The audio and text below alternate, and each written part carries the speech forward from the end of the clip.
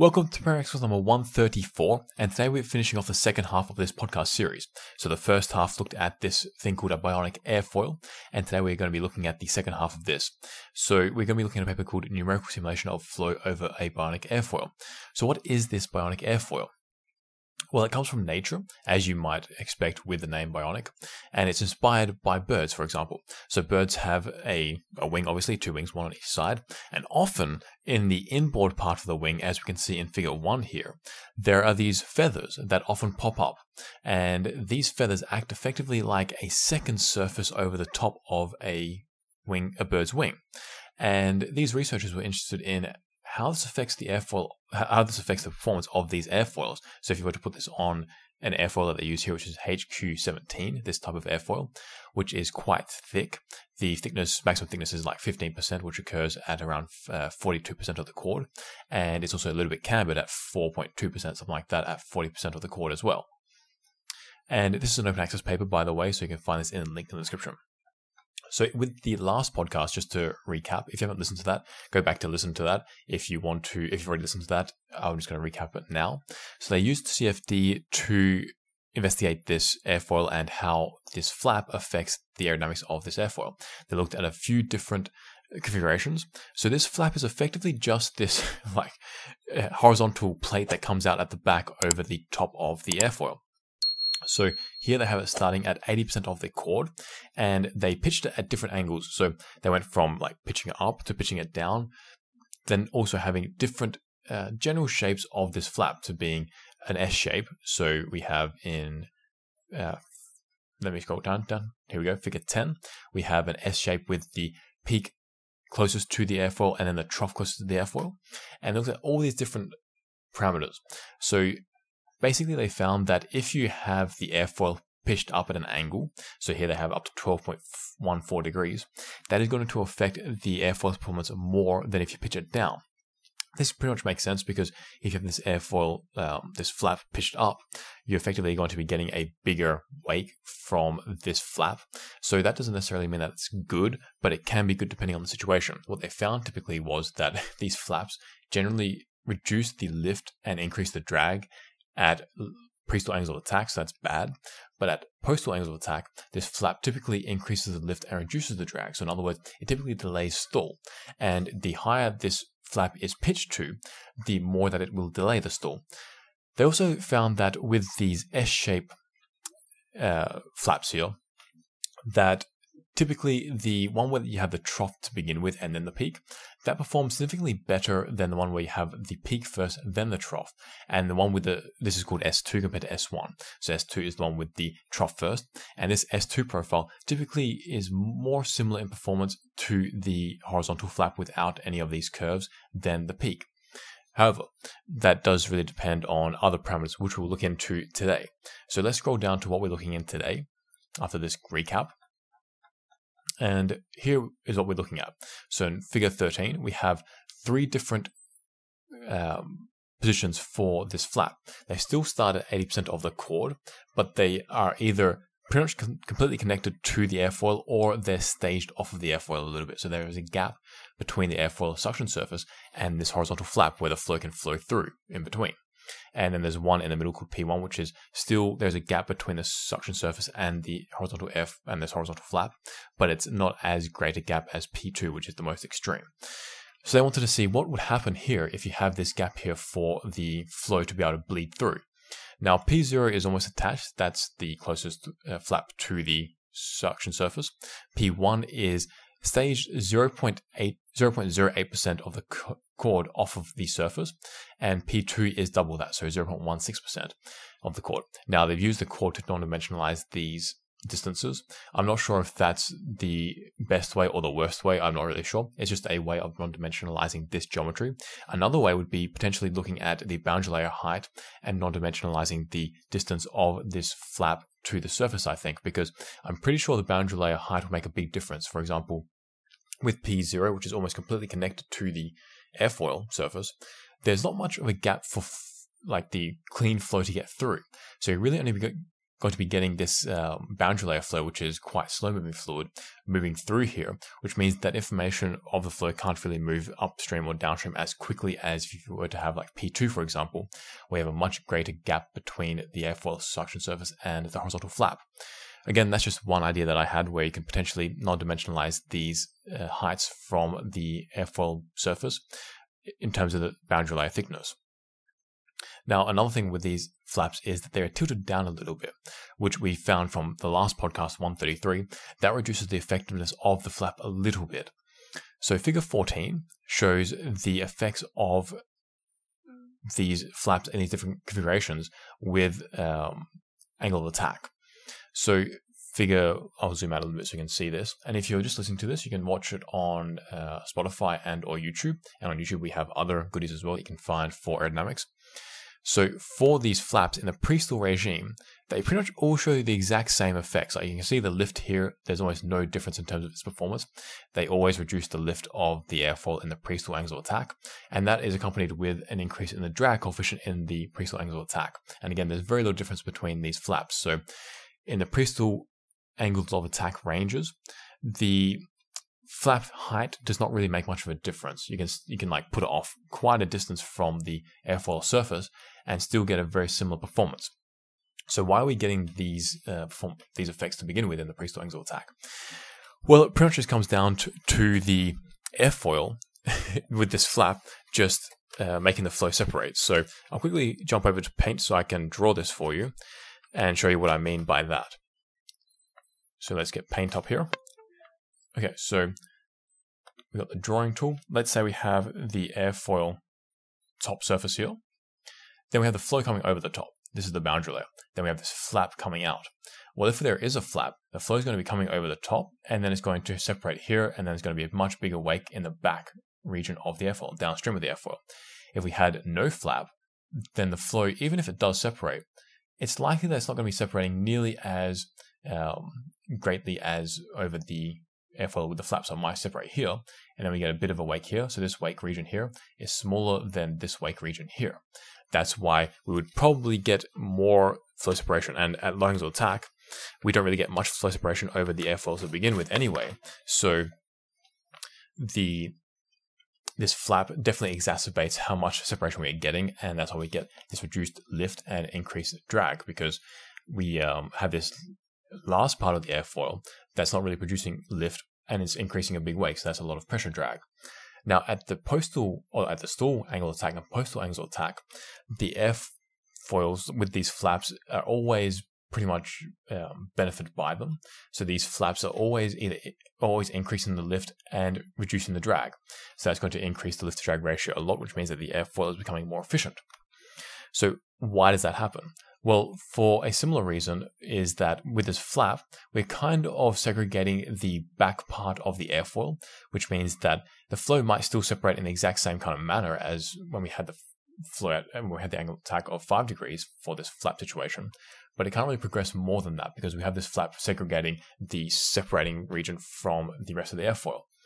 With the airfoil with no flap, well, when you increase angle of attack, obviously the flow separation zone can migrate upstream and we get more of the airfoil in the separated flow region. So that's why we get this positive post-stall effect. Now, in the post-stall effect, we can see that the greater the gap between the flap and the suction surface, the less effective this flap is in affecting the aerodynamics. So the lower the lift coefficient and the higher the drag compared to the baseline case. But it's still better than no flap at all. So we see here P2, which is the red dashed line for both the drag and the lift graphs. We can see that the effects that it has on the airfoil is significantly less than P0, which has the flap pretty much completely on the airfoil surface, which is significantly higher. But it's still better than the baseline. So we can see that it does increase the lift and reduce the drag quite a bit compared to the baseline airfoil, which is this solid line here. So in other words, having a flap, regardless of how high it is from the airfoil, is usually better than having no flap. Obviously, they'll get to a point where you have if you have a 10 centimeter or 50 centimeter gap between the airfoil surface and the flap, that's going to probably result in the flap having no effect, but that's quite a distance off. Having a few millimeters or even a centimeter is still close enough for this flap to have a good effect on the airfoil surface. Now, why does this airfoil? What I thought was that it is likely that this flap is not shielding the upstream boundary layer as much from the adverse pressure gradient, this P2 region, this P2 flap. So in other words, this P2 flap is not performing as well as the other two flaps because it's further away from the airfoil surface. More of the boundary layer can bleed through, as I mentioned before, and that means that the region downstream of this flap is not segregated from the upstream region, and that means that that flow separation can really migrate upstream. That's what I think. Now, these researchers didn't go into that. They don't really provide too much flow phys information to draw any conclusions from, but from what I can tell, that's probably what is happening. If you have any other ideas, let me know in the comments below. So in table 3, they sum up a bunch of different airfoils with different flaps, showing the P0, P1, and P2, but also S1 and S2. Remember, S1 and S2 are those two flaps that are S-curves. S1 is where you have the peak first and then the trough. S2 is where you have the trough first and then the peak. Let me quickly scroll back up to these ones just to refresh your memory on them, on these geometries. So here we go, we have S1 here, peak, then trough, S2, trough, then peak. And they show the lift-to-drag ratio of these different wings with these flaps at different angles of attack. Now, interestingly, P2's performance, which is the one which is staged furthest away from the airfoil suction surface, dives hard at about 16 or 17 degree angle of attack. The other flaps give the airfoil lift-to-drag ratio of about 0.5 to 1 at these angles of attack, which is pretty bad anyway.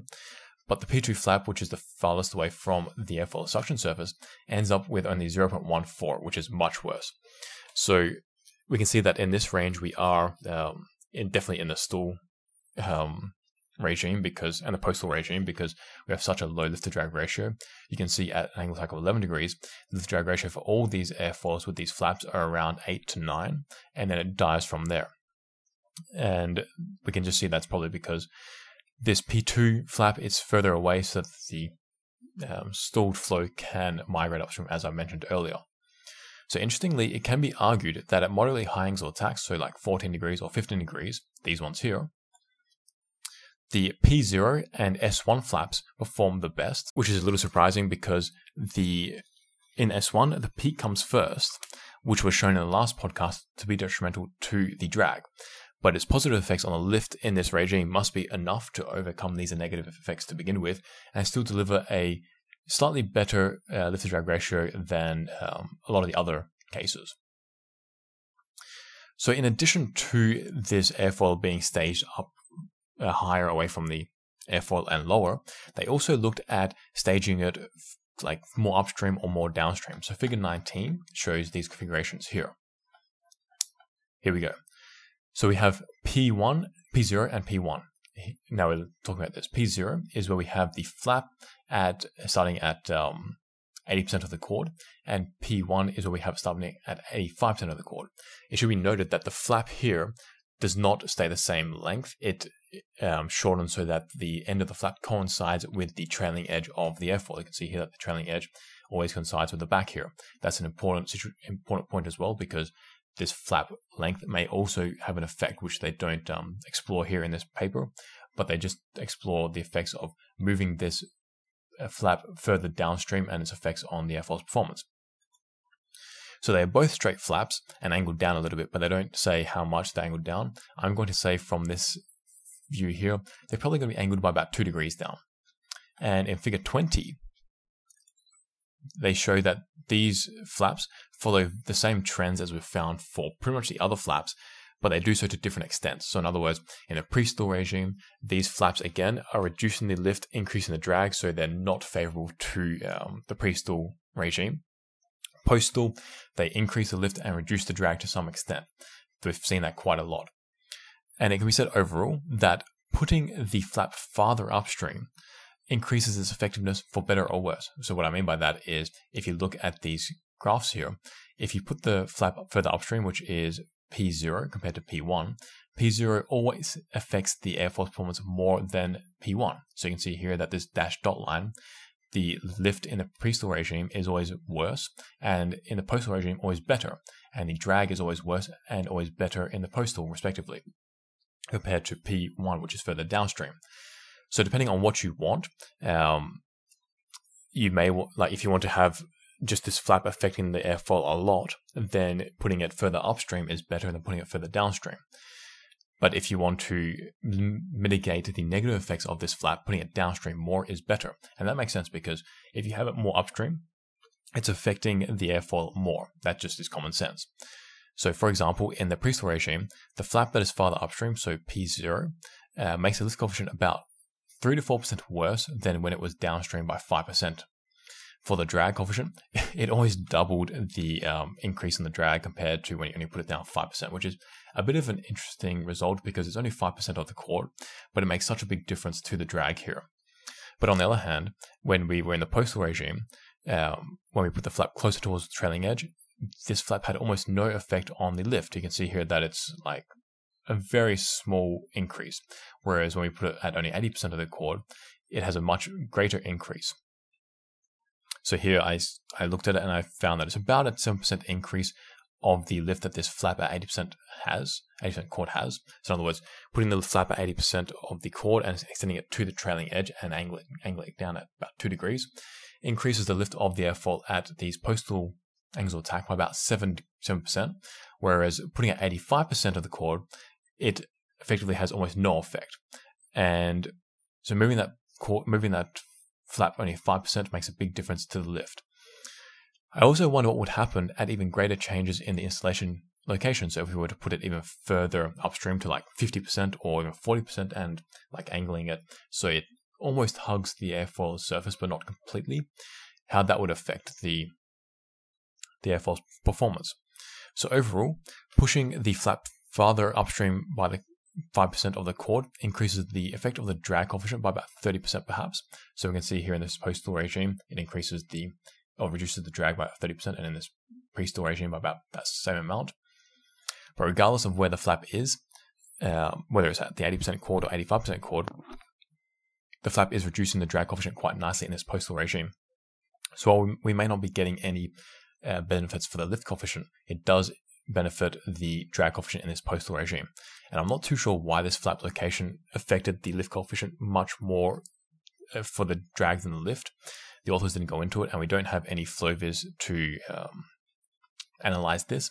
So we're kind of stuck with just trying with this information that we do have here and why we have this benefit for the drag but not for the lift. It may just be due to a reduction in the pressure drag overall, which doesn't really have much of an effect on the lift in this particular case because the airfoil is separating at the same sort of location, but the wake is maybe being controlled better with this flap. It's maybe angled down a bit more. So we still get the same amount of lift, but a reduced wake potentially. So in other words, the airfoil is separating over the same amount, but the wake is being controlled better with this flap. That's my best guess. I'm not really sure what else it may be occurring here because there's no other information. If you have any other ideas, let me know in the comments below.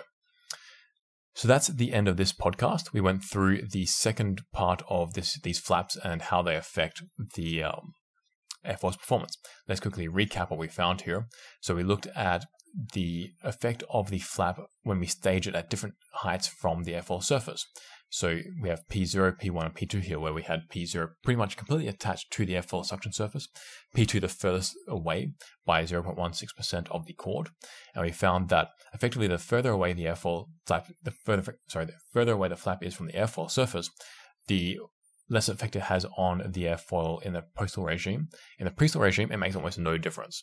So that's a bit of a surprising find there. We also looked at the effect of changing the location of this flap. So we put it more upstream, more downstream, and we found that that has quite a big effect. So we see here, when we put it further upstream, it increases it reduces the lift even more than if we have it downstream, and it increases the drag even more than if we had it downstream as well in the pre-stall regime. In the post-stall regime, it's far more beneficial, where we have a greater increase in lift and a greater reduction in the drag. So the lift to drag ratio increases a lot here.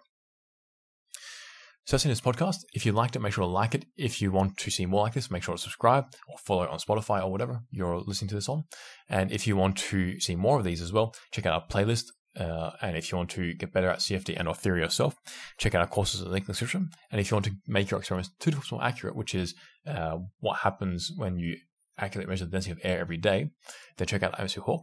The Atmosphere Hawk is an instrument we make to accurately measure the density of air. And the reason why this is important is because the density of air changes by about 2 to 4% every day. So let's say you go into the wind tunnel in the morning and you do some tests, and then you go back after lunch and you do some more tests. Well, the density of air will have changed quite a lot in that time by about 2, 3, 4%. That's on a very normal day. If you don't take into account these changes, those are errors in your experiments, and unfortunately they effectively are random errors which you don't have any knowledge of, which means that they're the worst kind of errors because you can't really correct for them afterwards, and you also are not aware of them, which means that your conclusions that you draw with your data are erroneous just inherently. Now, these errors get even worse when you go from day to day, week to week, month to month, season to season. And changes of 15% are quite common. So you can have up to a 10 or 15% error in your data without even knowing it, which, like most aerodynamics these days, the changes in the performance of our objects are within 10% of each other usually. We don't find like 100% changes or 20% changes even. It's usually like 5%, 10%. So that means that those changes are within the error, which means that these changes are not really trustworthy when we find them, unless you actually measure the density of air. So the Atmosphere Hawk does that for you, and what's more, it makes your CFD validation data, which comes from experiments, more accurate, so you can rely on it better. So if you want to pick up an Atmosphere Hawk yourself and make your experiments accurate, check out the link in the description, and I'll see you next podcast. Peace, amigos.